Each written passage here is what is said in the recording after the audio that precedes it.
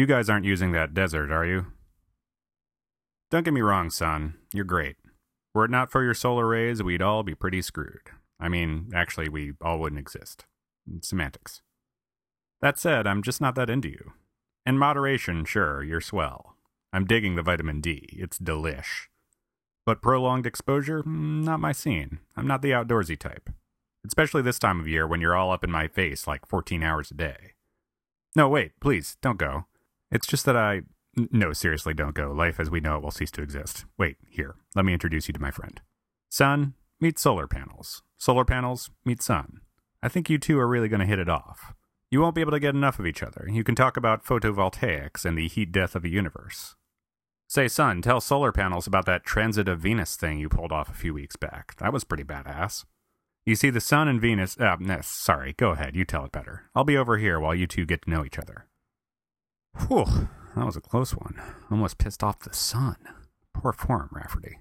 It's true, though. Me and sunlight aren't BFFs. Solar panels, though. Solar panels I can get behind. I remember the first time I encountered a solar cell. It was in math class when we were learning how to use calculators. What is this sorcery? It's a calculator, Pat. And take off that fake wizard beard. I had no problem with the calculator. It was the little solar cells that were blowing my mind. Cover solar cells up with thumb, calculator goes off. Remove thumb, calculator turns back on. Amazors. Similar to my fascination with mills, solar panels struck me as a no-brainer. They generated power from nothing. Sorcery indeed. Solar energy got its start in 1839 when this French kid, really, Edmond Becquerel, was goofing around in his dad's lab. Ed was screwing around with some silver chloride and platinum electrodes, as 19-year-olds are wont to do. And when he submerged the AgCl in an acidic solution and shined light on it, the whole thing generated an electric current. Kids, they do the darndest things. Side note, Ed also invented the photophone, which sounds like a really shitty video phone, but is actually a regular phone, only it transmits voice via a beam of light instead of by wire. Badass, no? Please keep out of direct sunlight. Side note, Ed also kind of invented color photography in 1848 when he was screwing around with some of his dad's other chemicals. No big deal. Unfortunately, he never figured out how to stabilize the photos in daylight so they could only be viewed in total darkness. So basically, he didn't invent color photography. Please keep out of direct sunlight. One ocean over and a few decades later, in 1883, American inventor Charles Fritz came up with what is considered the first solar cell. Sure, it was only 1% efficient, but hey, baby steps.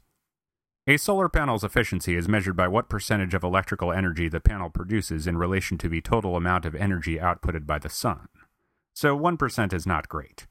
Then again, the theoretical maximum is 33.7, so 1% is really more like 3%, if that makes any sense. Which it doesn't. The 33.7% figure comes from the Shockley-Queisser limit, which is beyond my understanding.